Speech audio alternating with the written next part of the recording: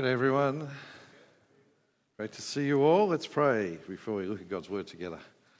Our Heavenly Father, we thank you that you've spoken to us so clearly in your Word. So we pray tonight you'll help us to set aside the things that might be distracting us and concentrate on understanding your Word. But more than that, we pray that you will help us to respond to it in faith and repentance as we always should. In Jesus' name, amen. One of my favourite things is when people from outside our church tell me that they're struck by the way they see people in the church caring for one another and loving one another and looking out for one another. And you'd be amazed how many times I hear this, people who are connected in some sort of fringe way with our church, whether it's being a parent of one of the kids' ministries or one of the youth ministries or something like that, or people who perhaps come along for a short time, and they're struck by the way they see the Christians in the church loving one another. When you're in it, you sometimes can't see it. When you're in it, you can't see how special it is. But even just the little things that people see, of people sharing one another's lives, the fact that people give one another a phone call when they don't see them for a while, the way people often cook meals for one another. In our morning congregations, this wonderful thing where any time someone has a baby, people cook meals for them and look after them. It's just wonderful. Most people in our world do not have that. Most people in our world, other than from immediate family and maybe a bit of extended family, just don't have that. Our world is not a loving place. That's the sad reality. So even a tiny bit of love, even a tiny bit of what we call fellowship in the church strikes people. It stands out to people.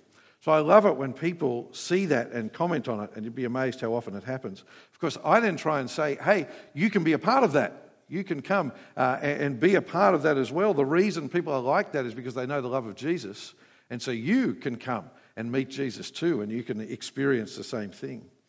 But those are the good stories. Every once in a while, though, there are times when people are not as positive about church, and the sad comments are when people, once in a while, you're talking to someone and they've been hurt by a Christian, or they've had a bad experience of church, either here or at another church, and that is now stopping them hearing about Jesus. And often the issue, real or perceived, because sometimes the criticism isn't fair, but often the issue is hypocrisy. They've been put off by the way a Christian didn't practice what they preached. A Christian talked about the love of Jesus but showed no love to them in their life or something like that. Now, at that point, of course, we want to gently say, I'm sorry. And Christians will let you down sometimes because we are sinners too. And if you really want to look to Jesus, because he's the true, not hypocrite, if you like. But even so, sometimes people's views are hard to change, and because of that experience, they're not open to hearing about Jesus. But that is the reality of the church. The church family can be a wonderful witness to our world, and it can be a terrible witness to our world. And that is the case now, but it's not a new thing. It's been the case since right back in the beginning, and we're seeing it in today's passage in Acts. The first half of our passage I've called the beauty of the church at its best. It's this incredible positive picture, but the second half is the sadness of Christians at our worst. But let's start with the positive. We're at chapter 4, verse 32. Now, in many ways, this passage goes hand in hand with the little passage at the end of chapter 2.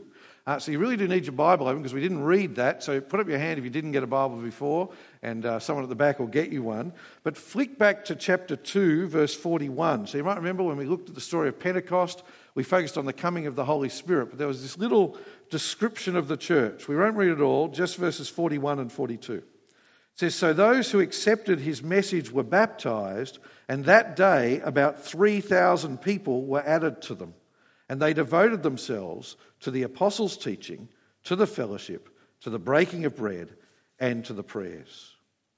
I think that verse there, they devoted themselves to the apostles' teaching, to the fellowship, to the breaking of bread, and to the prayers. It is a wonderful picture of what happens when people get the gospel. It's just a wonderful picture of what happens when people become Christians. Firstly, we become a part of this thing called the fellowship of believers. We become a part, these people become our brothers and sisters in Christ. And then what are the things they together devoted themselves to? Look there, the apostles' teaching. For us, that's studying the scriptures. They had the apostles there to teach them in person. We have the New Testament, of course. They were devoted, if you look at the end there, to the prayers, praying for one another. praying for the world together, but also they were devoted to the fellowship. They were devoted to meeting together. They shared their lives. They shared meals. They opened their homes to one another. Now, passages like this one are not meant to be a list of rules for church. It's not meant to be, this is exactly what the church must look like. But what they are is a picture of people gripped by the gospel, what people who've come to know Jesus are like. It won't look exactly the same for us. We're in a very different cultural situation. They were in a world in Jerusalem where everyone was met together and went to the temple every morning, every afternoon, and work fitted in around religious life, if you like. Ours is a different situation. We can't meet daily we could try it, but our world is different. But even so, the model is, we can be devoted to the fellowship. See, we can make meeting with our brothers and sisters in Christ and sharing our lives the centre of our week rather than fitting it in around other things. We can open our homes to one another. I know I'm like a broken record on this, but it's because I believe it's actually the sin of modern evangelical Christians is to undervalue the gift of fellowship, to undervalue the gift of one another in Christ, the gift of the church. And when I talk about the church, I'm not talking the denomination. I'm talking about these people around us who are our brothers and sisters. People who are gripped by the gospel are devoted to the fellowship. But now turn back to chapter 4. Come to the passage we're looking at tonight. Chapter 4, because this next picture of the early church focuses on two very special parts of that devotion. And what it is unity and generosity. Look from verse 32. It says, "Now the large group of those who believed were of one heart and mind, and no one said that any of his possessions was his own, but instead they held everything in common." I think it's just a great little phrase there. They were of one heart and one mind. It's just wonderful. They were united in their knowledge and their love of Jesus. They didn't let other things divide them. I actually thought about just pausing at that point and just preaching a sermon on that phrase and talking about how we can show our unity of heart and mind, our unity of faith. But I won't, because the passage focuses especially on how that then showed itself in generosity. So look there again. It says, "No one said that any of his possessions was his own, but instead they held everything in common." Then look down at verse 34. It says, "For there was not a needy person among them, because all those who owned lands or houses sold them, brought the proceeds of the things that were sold, and laid them at the apostles' feet. This was then distributed for each person's basic needs." Now at first read, and some people go in this direction, it sounds like a form of communism. It sounds like no one owned anything, everything got pooled, it all just got spread out, and the apostles decided who got what. So it's basically you handed over your checkbook, we don't have one of those anymore, your bank account, your PIN number to the apostles, and they said, we'll tell you where the money goes. It clearly wasn't that, because if you read on a few chapters in Acts, people still owned homes for the church to meet in.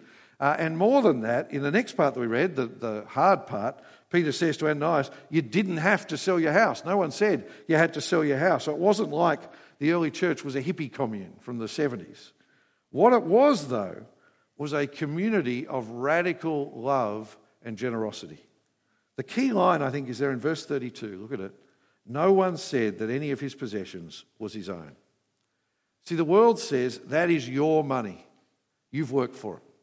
The world says that's your house, so pull up the drawbridge, it's your castle. The world says that's your car for you to use. The Christian appreciates this is all a gift of God, and we hang lightly to the things of this world. Where is our treasure? Is it here on earth? Jesus says our treasure should be in heaven. And so we use these things that God has given us for this earth for God's service, and especially for the good of our brothers and sisters in Christ. Our grip should be very loose on the things of this world. Our idea of ownership, at least our own ownership, should be very loose. All that I have is actually for the benefit of God and for the benefit of his people. Now, at this very early moment, that generosity was focused on meeting each person's physical needs. That was the focus at this particular point. As the church grew, as we get the rest of the New Testament, and as they became more aware of the mission that Jesus had put before his church, that generosity extended to other areas, to supporting mission, to supporting the gospel going out, to supporting the local church, to supporting other churches in need. You see that as the New Testament develops. But all of it with that same spirit of generosity. The point is, people gripped by the gospel are radically generous.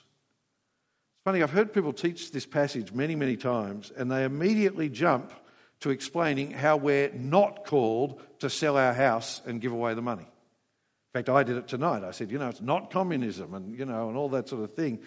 But I wonder, is that because we're so scared that we might be as full on as these early Christians?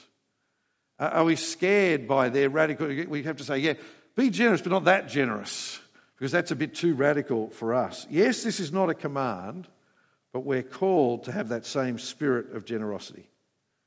So we need to ask, how do I use my house? Is it your castle, or is it open to your brothers and sisters to experience your hospitality, to benefit from what you have? In our giving, how do I work out how to be generous? There's an old joke, the last part of a Christian to be converted is his hip pocket. But it's not a joke, because money is actually the clearest sign of the reality of our heart. It's interesting, if you just read one of the Gospels through, and you'll be amazed how nearly every time Jesus wants to talk about the state of the heart, he uses the example of money or possessions. Nearly every time. It's amazing how much Jesus talks about money. And that's because the love of money is the root of all kinds of evil. That's because no person can worship both God and money. So we need to ask, do I cling to my money? Am I only generous with what's left over, with my spare change, or does my love for Jesus drive me to be radically generous? We read that Old Testament reading from Malachi there, and it talked about how they were cheating God. These are the Old Testament people. They were cheating God because they weren't giving their tithe, their 10%. They were holding it back from God. But these first Christians, who were all Jews, it's amazing how they were so unlike that. They weren't saying, hang on, the Old Testament told me I had to tithe, I'll give you 10%. They were saying, how can I be more generous?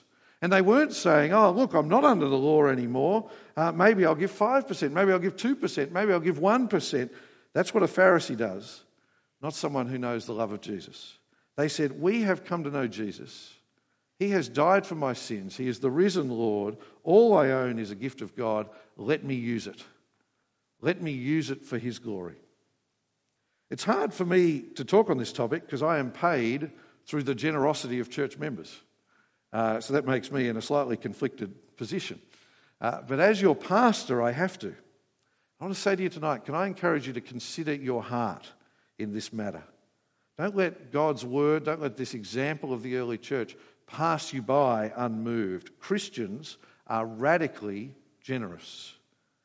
If you want help in being faithful with your money and possessions, if you've never thought about giving, by the way, even if you are a student and you think, oh, I'd love to give, but I don't have any income, we must be generous when we have little, or we will not be generous when we have much. That is just a reality of life. But if you want to think it through, that's why we have this little Bible study, Guidelines for Giving. We give it out our welcome lunch and welcome afternoon tea.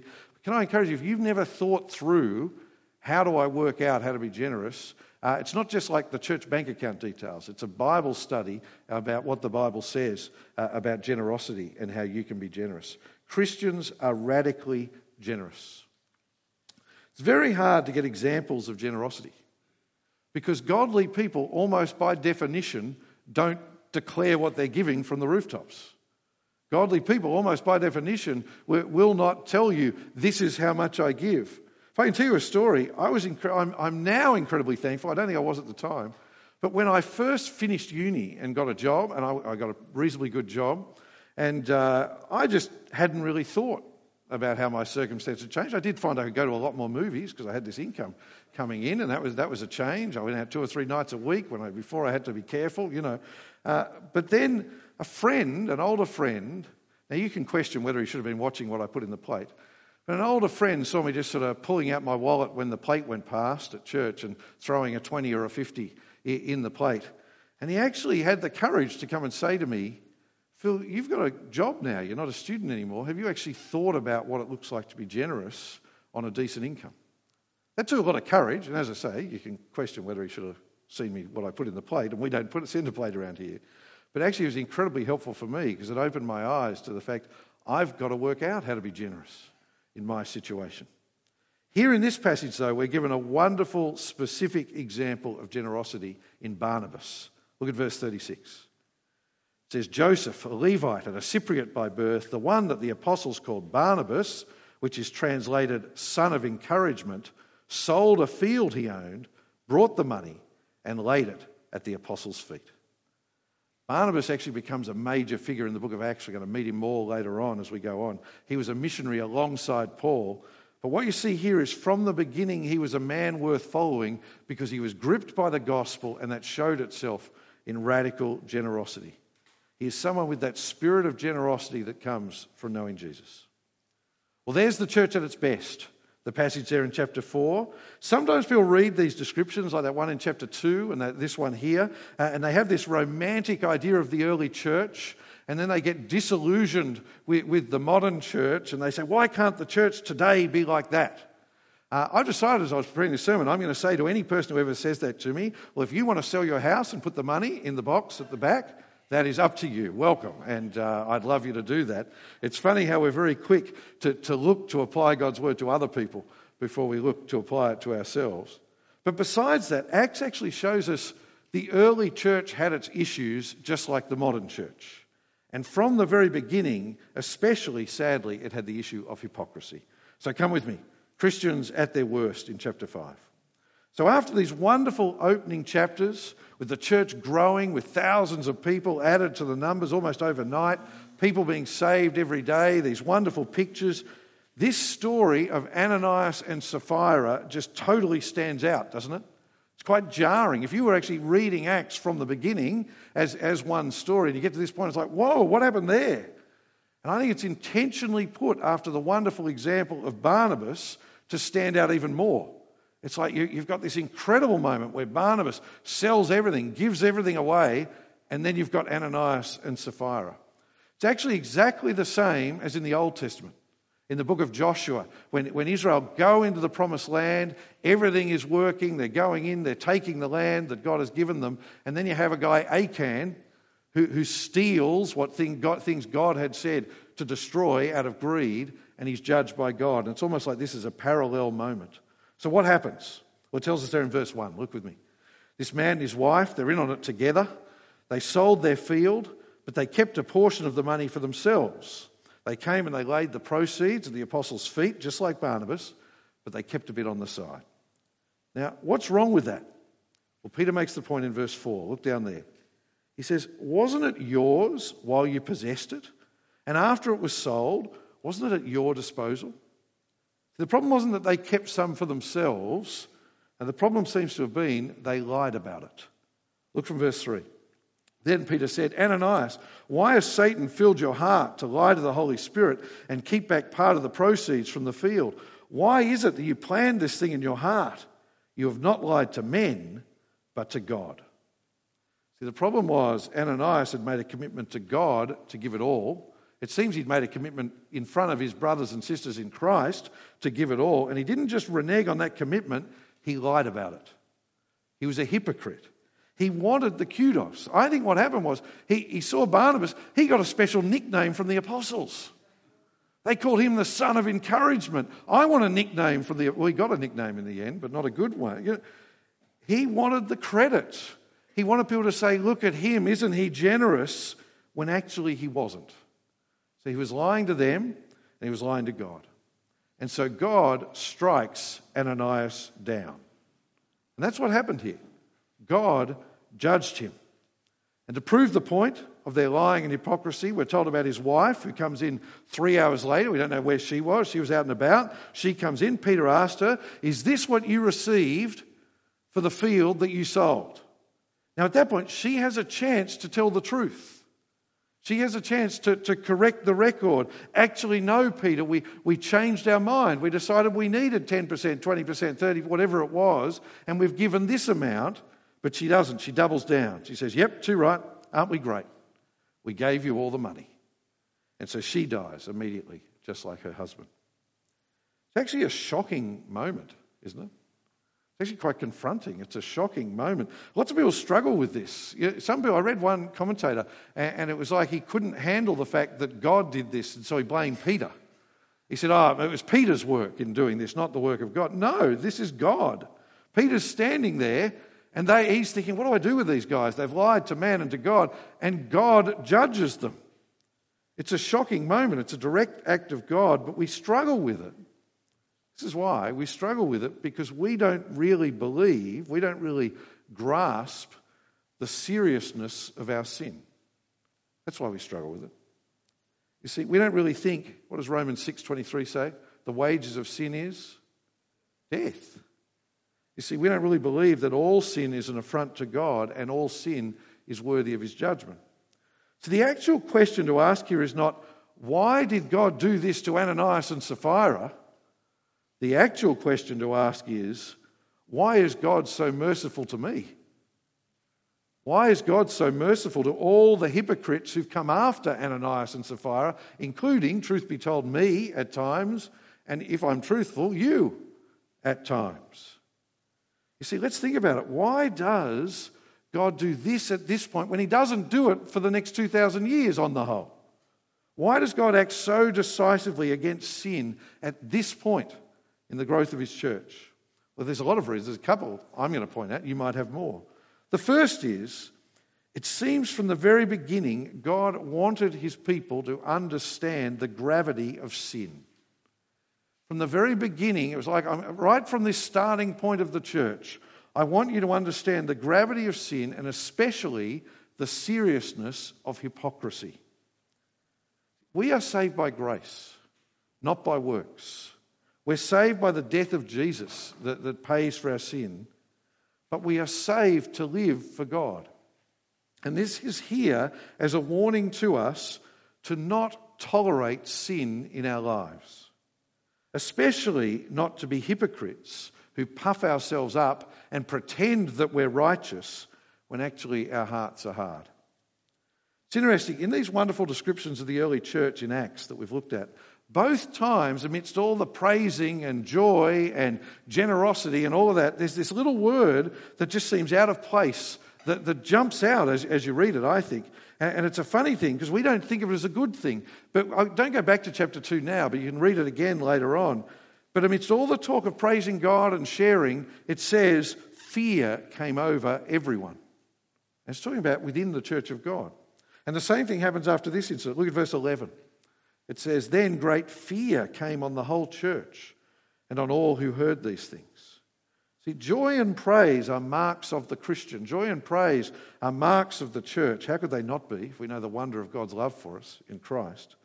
But healthy fear of the Lord is also a mark of the Christian and the godly church. God is loving and merciful. God is gracious and kind. God is slow to anger and abounding in steadfast love. But God is not to be trifled with. God is not to be mocked. God is not to be taken for granted. That's why we confess our sin to God rather than hide it. We do it together when we meet together, but we also do it ourselves in our prayers. I hope you do. I hope you confess your sin to God. God wants to forgive us. He knows your sin already. He's all seeing. He's all knowing. Why would we hide our sin from him? Beware the sin of hypocrisy. I'm not talking here about the daily struggle with sin we all have, where we struggle and sometimes fail and we confess it to God and seek his forgiveness. No, I'm talking about the sin of hypocrisy. Beware if you are putting on a show of godliness. Beware if you are putting on a show when the truth of your heart is far from the show. God hates the hypocrisy of the person who acts like they are all righteous, who puts on a show of generosity, but actually is full of greed. God hates the hypocrisy of the person who acts like a hero when they're around their Christian brothers and sisters on a Sunday, but at home is cold and hard-hearted. And I don't think it's a coincidence that hypocrisy and money often go together in the Bible.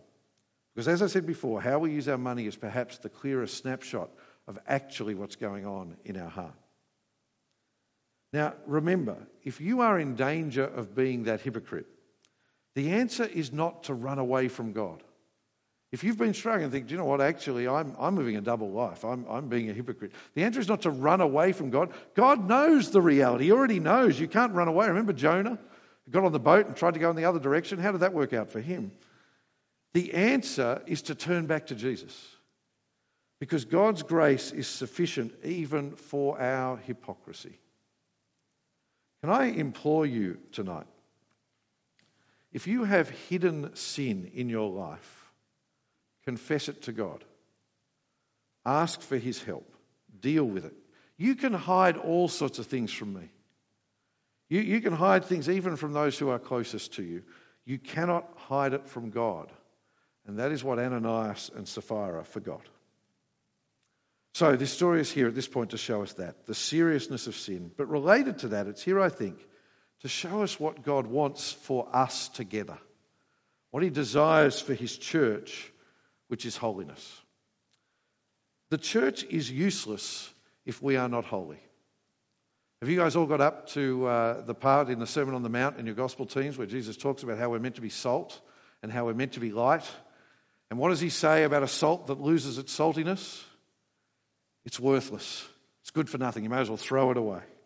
I hope you've seen that in those studies. Jesus calls on us to be distinct. He calls on us to be like a light, like a city on a hill shining in the darkness. And it is our holiness, it's our righteousness that's meant to stand out in our world. If we are going to be effective in reaching our world for Christ, our holiness matters. This is why both Jesus and Paul in the New Testament both teach about the importance of what we call church discipline. You see, the New Testament is clear. We have to care about sin, and sometimes if we love one another, we need to love one another enough to point it out in each other's lives, to challenge each other, to rebuke each other. Always out of love, always with grace, always aware of the potential log in our own eye. That idea of church discipline is a really hard topic, isn't it? If you want to think some more about it, I did a seminar for Moore College a couple of months ago recently on that topic, and I'm sure you can find it online. But God was showing right from the start of the church here in this story, sin is serious. Don't just trifle with it. Don't mess with it. It needs to be dealt with. But as we close, I want to come back to the positive picture we started with. What happens when people come to know Jesus? What happens when people are gripped by the gospel? Well, we become devoted to the fellowship. And it gives us a unity of spirit, a unity of heart, a unity of mind, and a spirit of generosity that is a wonderful thing to see. And that is what I pray for. That is what I pray that people outside our church will see when they look in at us. I pray that people would say of us what they say of this church, where it says, "Now the large group of those who believed were of one heart and mind, and no one said that any of his possessions was his own." Wouldn't that be wonderful if that's what people were to say of us? Let's pray. Our Heavenly Father, we thank you for the incredible generosity of our Lord Jesus, who laid down his life for our salvation. And we pray that we would be a people of showing that generosity. Father, we pray that we would be a people devoted to the fellowship, and that we would see that all that we have is to be used for your glory. But Father, also help us not to fall into that sin of hypocrisy. Father, help us to be people who confess our sin to you rather than trying to hide it. Help us to be people who then turn to the Lord Jesus and find that wonderful forgiveness that comes through trusting in him. In Jesus' name we pray. Amen.